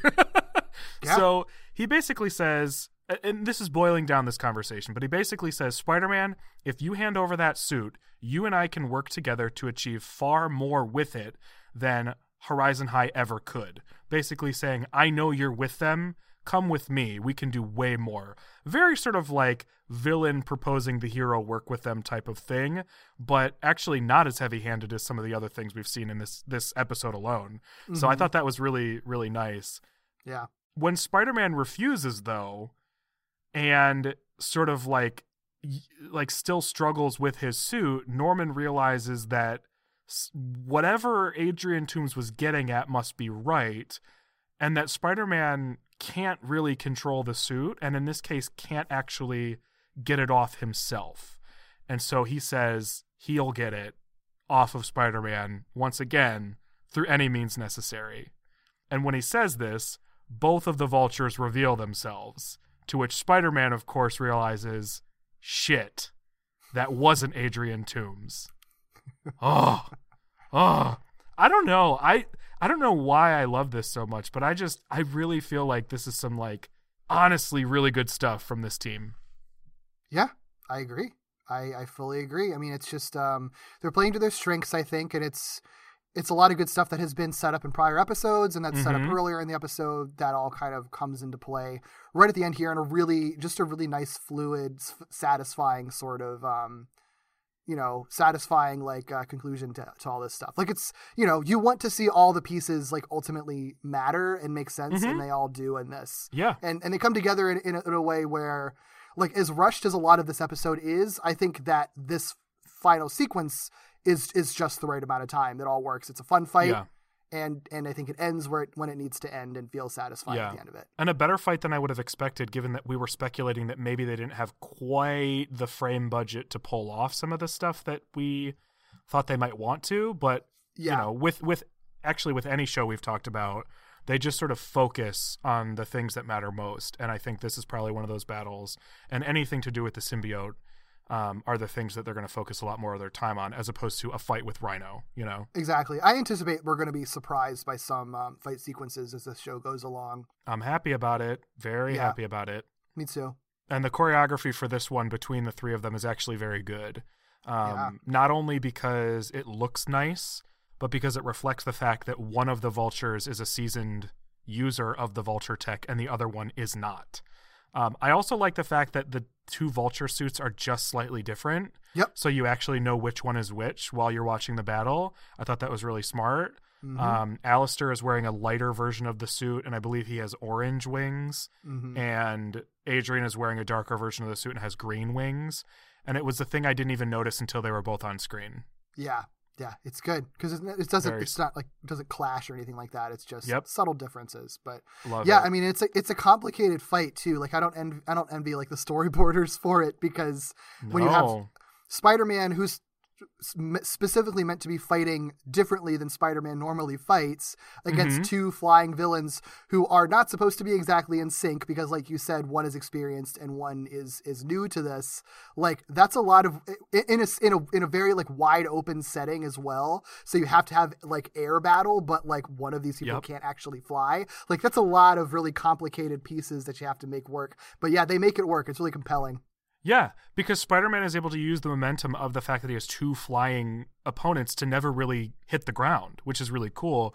But the nice thing about him being in the black suit is they also get the opportunity to make Spider-Man do things he wouldn't normally do, which is to take advantage of the fact that Alistair Smythe is inexperienced and use that against both Alistair and Adrian. So a lot of what he does to overcome them is throw them into each other or make them attack each other, doing things that would be sort of on the border of being okay for Spider-Man at his most sort of like heroic, you know? Not that he wouldn't use villains' strengths against each other, but it's pretty much entirely how he fights them is to use them against each other. Really, really cool stuff. Mm-hmm. Yeah, so the 3 are battling, like we said, everything intensifies, Spider-Man's rage grows. Norman examines the effects of the suit on Spider-Man as this is going on. And as this is going on, Spider-Man also is sort of better understanding his own suit. So he realizes the effect it's having on him as he fights. So he's like, okay, you know what? I can't do this on my own. And I do have someone here who has the smarts to help me with it. So he kind of does the unthinkable and asks Norman Osborn for help with getting his suit off. Yeah. Do you think they led up to that moment well enough? I felt okay about it. I felt okay about it, yeah. I mean, because that's also playing on the whole episode and his realization of having this like monster on him anyway. And it is also the thing where it's just like, what was he gonna do? Like, he was trying to get to Horizon, but like, what was he gonna do once he got there? You know, it's also nighttime. Yeah. Who's to say anybody's gonna be there? Like, he tried getting it off in his room on his own, and that didn't work out. So like, yeah, what? I think it makes sense. He's in a place where this is the only person he can turn to. Okay, cool. Because I really thought the end of this episode worked really, really well. I was like very, very here while it was happening. Oh yeah, no, I think so too. Yeah. And I was happy that they chose this moment to be the moment where he's actively recognizing his own internal changes as he battles. Like, we got to see it, right? Every time he was fighting, he got worse and worse in the moment, which I guess is the tactic they chose. Instead of doing like a slow burn, they decided to do that in short bursts while he fights. But this is the moment where he realizes like, oh shoot, the longer I fight, the worse this gets. So I need to stop fighting. Right. So naturally, Norman Osborn salivates at this and is like, Spider-Man, aha, you see now. And so Norman uses the 2 Vulture sonic screams and a containment unit that looks very, very much like a Ghostbusters containment unit, which I thought was fun, to remove the suit from Spider-Man and trap it. So actually successfully gets it off of him. And while I'm watching the episode, I was like, oh my God, Spider-Man, what are you doing? Like, I get it, but what are you doing? And as Norman picks up the containment unit and begins to celebrate his new acquisition and his new partnership with Spider-Man, Spidey does the right thing, snags the containment unit, reveals he was pretty much just using Norman to get the suit off, and flips off with the V-252. And I'm in my apartment, like, celebrating to nobody because I was like, yes, he did it. I love how easy it is, too, at that point, because Norman's just like, yes, I have it. And Spidey's just like, yoink. And leaves. Norman's like, wait, exactly. What happened? Wait, hold on. Yeah, I know, like, I love it. Like, on one hand, it's sort of like, it's like, did you not think that Spider-Man was going to betray you, Norman? But then also, like, no, he probably really does think low enough of Spider-Man that he figured that Spider-Man would just be like, all right, well, I'm going to work for Norman Osborn now. Like, I don't think it even crossed his mind that Spider-Man will be thoughtful or smart enough to just simply take the suit away from him, you know? Yeah. Yeah, and I think it plays with our emotions just right, because I think it establishes the stakes of Spider-Man needing to use Norman and therefore, like, relinquishing a certain amount of power and control to someone like Norman Osborn. But then we still get this sort of victorious moment of like, oh, thank God. Like, oof, you didn't really give it over to Norman. Oof, you know? Like, it was nice. Mm-hmm. But yeah, so Spidey has got the V-252 back, and Norman, of course, vows to one day have the symbiote and one day have Spider-Man. Norman is the first person in this show to call V-252 a symbiote. Yeah, he's which means the we're one who coins so it. close to never having to say V-252 again. Yep, yeah, he is the one who coins it as a symbiote, as a living symbiote. Yep. Well, after leaving Osborne Academy, Peter returns to Horizon High to return the V252. Fucking I can't even like start to say it without tripping up. I like trip up in advance. It's awful. But yeah, he's going there to return it to Max, and Max is there, so he does. And like his excuse is that like he does apologize for it, but like he doesn't explain. Okay. He claims that he just took it to run some tests, and he's sorry for just sort of taking it without permission to take some tests or to run some tests. What he doesn't explain is why he just like didn't tell them for days while they were fretting about it. Like, is the implication supposed to be that he's trying to imply that like I ran to take some tests, but maybe I was too embarrassed once I realized what I'd done to like tell you that I had it? It's still like, I don't know. No, I don't think that's what it is. I think the implication, and maybe this is results oriented, but I think the implication is that Peter is sort of, I think he's trying to tell Max, which we know is untrue and we know is out of character for Peter, which I think explains why Max is so upset. I think he's trying to say, I took the V252 so that I could do my own tests on it and sort of be the hero of this story of us trying to figure out the V252. Like, I wanted to be the one to figure it out. That I chose to do it by myself. I wish they had like spelled that out a little bit more, because all he says is I just took it to run my own tests at home without permission, and like the big weight put on it is without permission, rather than like, and I did it for days without telling you. Like, they put the weight on a weird space, and they don't expand upon it more, because it ends up being more frustrating, because Max is upset about it, but like doesn't question why he had it for so long, why he didn't tell them that he had it. Well, your explanation makes sense, and I think that actually clarifies it for me. It doesn't. But I only got there based on Max's response. Like, I wouldn't have gotten there if Max doesn't say what he says in like just 2 beats from now. Yeah, because he's like, I'm really disappointed in you, Peter. I have to disqualify you from the Stark Expo. Like, you can still like, well, that's the first part, right? Is to disqualify him from the Stark Expo. He can't earn a grade from it. But there's a but to it. He's like, but I understand you're a young scientist, and I understand the desire to, make your mark at any cost, basically. So Peter is still ultimately allowed to participate in the Stark Expo, even if he's not going to get graded on it, because Max like feels for him so much and just understands him. That is what makes me understand what I think Peter was trying to do, which isn't the way it should have happened. We should have understood what Peter was trying to do before Max related to him. But it does make sense, because this is 2 things. One, it's obviously like trying to explain why Max ultimately doesn't go harder on Peter.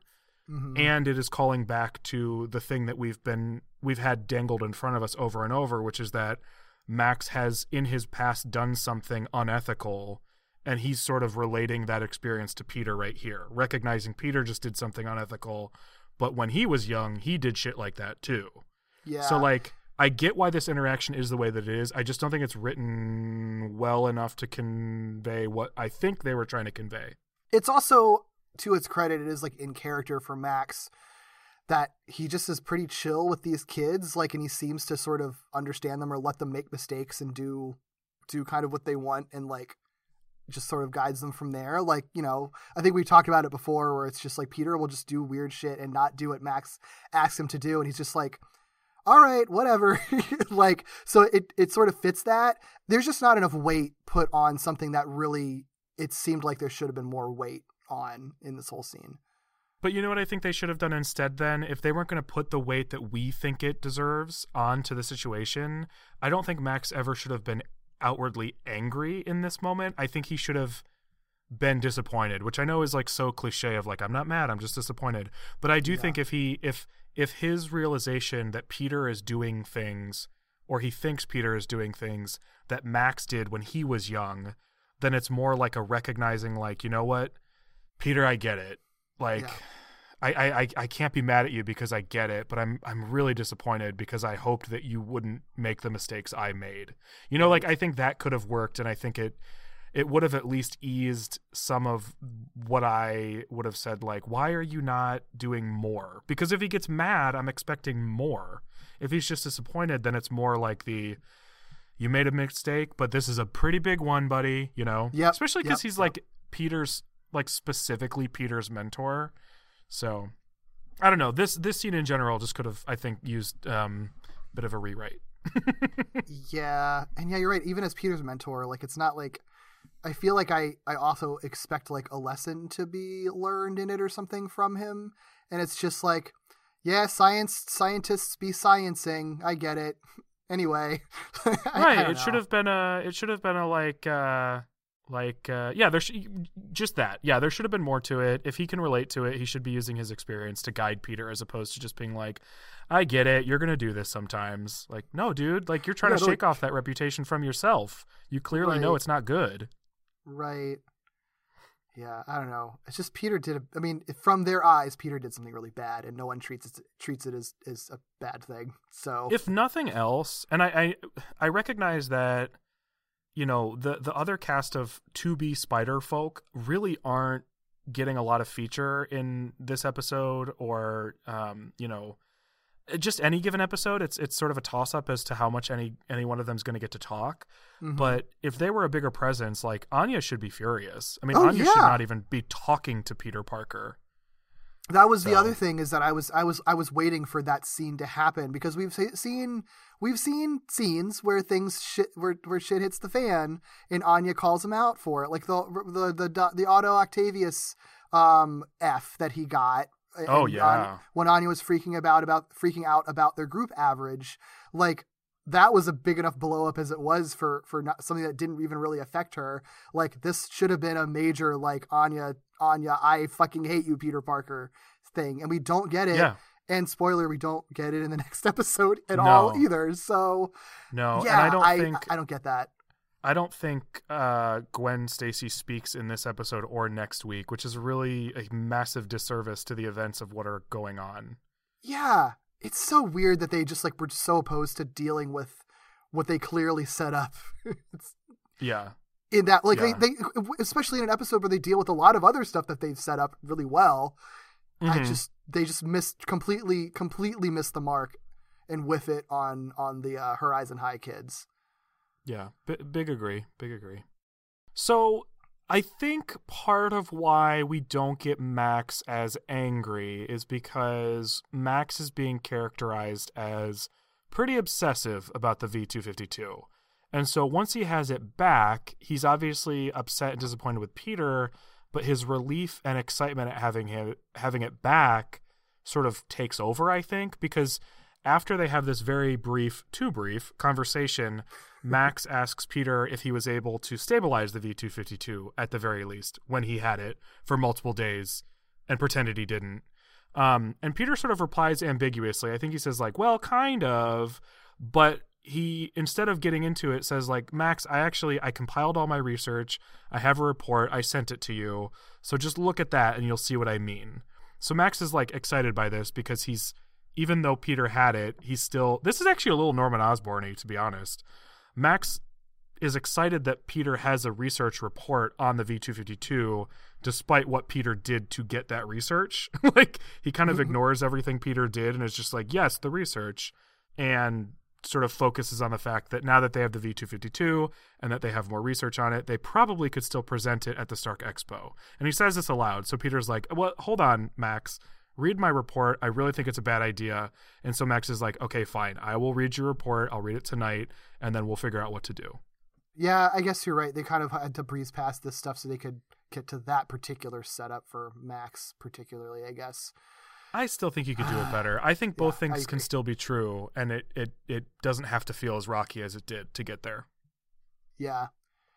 Oh, well, either way, on his way home, Spider-Man assures himself that, yeah, Max will definitely agree that the V-252 is just too dangerous to present, and that Norman just wouldn't have agreed to that, so it's still good that Max has it and Norman doesn't, no matter what.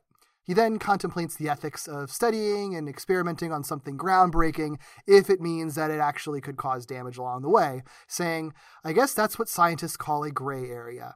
Luckily for me, the decision of whether to move forward with the V-252 is pretty black and white. The end. Hey. Yeah, right. I do, even though it's like a little bit hokey, I do like that, you know, he ends with a sort of like dorky Peter Parker scientific thought, because it really does sort of circle back to the fact that like he has shed the black suit and he is a normal dorky Peter Parker. Because this is what scientists would say. It's like, oh, okay, we kind of missed you being a dork. I agree. I like it too because it puts it kind of like puts a little bow on this episode, which if they didn't air these episodes in the same night, 3 in a row, I think it makes the next episode a lot more of a surprise that it's even connected with this. But we'll get to that next week. Yeah. Yep. I agree. Well, faces of the episode. I just got a couple of screen grabs when like obnoxious, confident Peter in his sunglasses is just like talking and being all like wannabe cool to the Horizon kids. It's like, I don't know if I would call this like off model, but it's probably about as off model as the show will ever get. Where it's just like, they just look really awkward. And maybe intentionally so, because he's like, Peter's like talking and chatting it up, trying to be cool, and has his hands all over Miles while he's talking, and Miles just looks supremely uncomfortable in both screen grabs in every way possible. You know what it looks like out of context? It looks like Peter's drunk and trying to like tell a story to Miles. And Miles is just like, nothing you are saying is making sense, Pete. It 100% does. Yeah. Right? Oh, that's so good. Especially the second one where he's like got his hand out and he's like, listen to this, Miles. You'll never believe it. And Miles is just like, no, dude, ew, leave me alone. I know Miles' hands honestly are like the star of these two screen grabs, because I feel like they tell me everything, which is just like, oh, please leave me alone. I'm so uncomfortable. Yeah. Yep. Also, Peter and Miles are tiny. Like, they really are. Just tiny human beings. Yep. Miles in general he's drawn with like just, it feels, I mean, I don't know if it's really like this or if it's just like a trick of the eye. It looks like his head is gigantic and his body is like tiny compared to it, which I think evokes how small he is. Yeah, I think it's a trick type of thing, because his body is proportional, but he's just so tiny. Like, he's such a skinny kid, which, you know, Spider-Verse did too, or Into the Spider-Verse did too. They made Miles like very, very tiny. Yeah. But it is still striking at just how tiny those two boys are. Right. Little spider people. Yeah. So overall, thoughts? What did you think? Oh, I don't know if I have anything beyond what we've already said.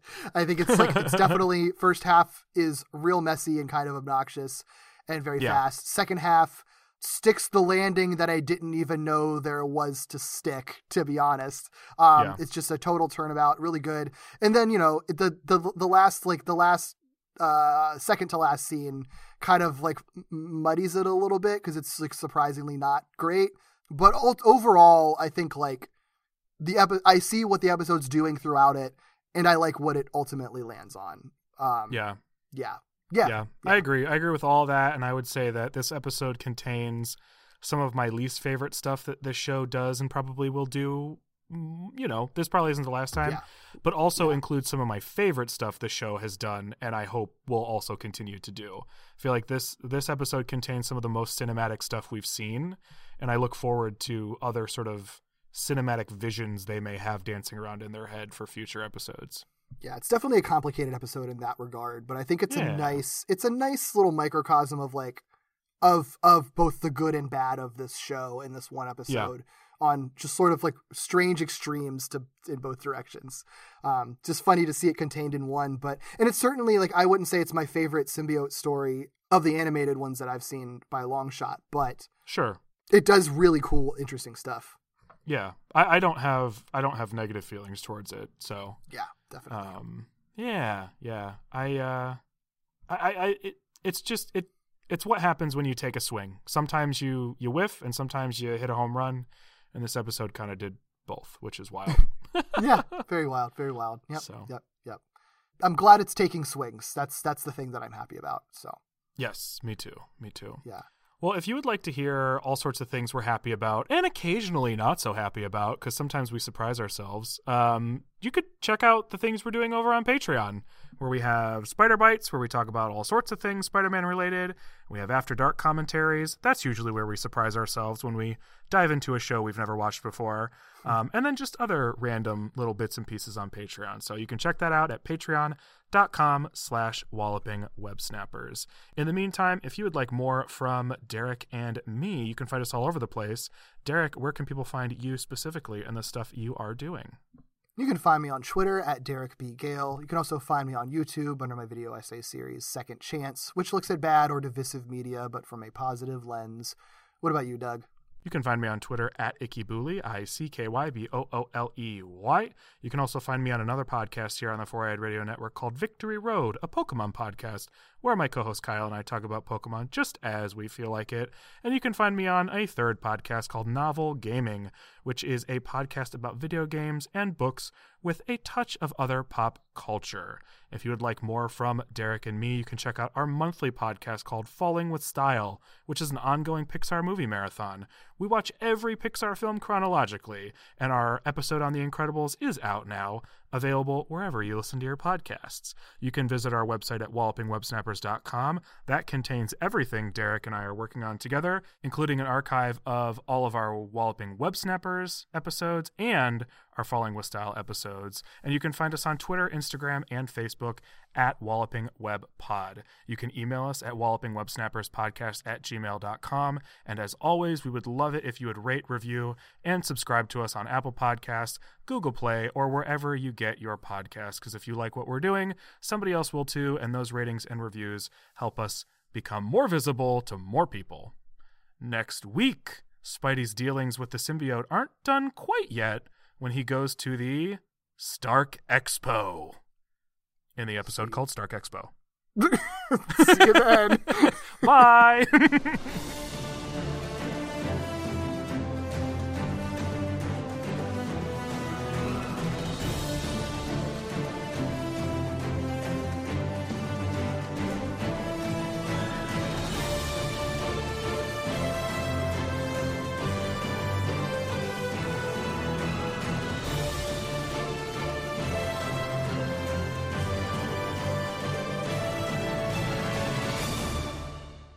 The last 2 times we've done white noise, my stomach has not cooperated. It's just been like, now I'm going to rumble.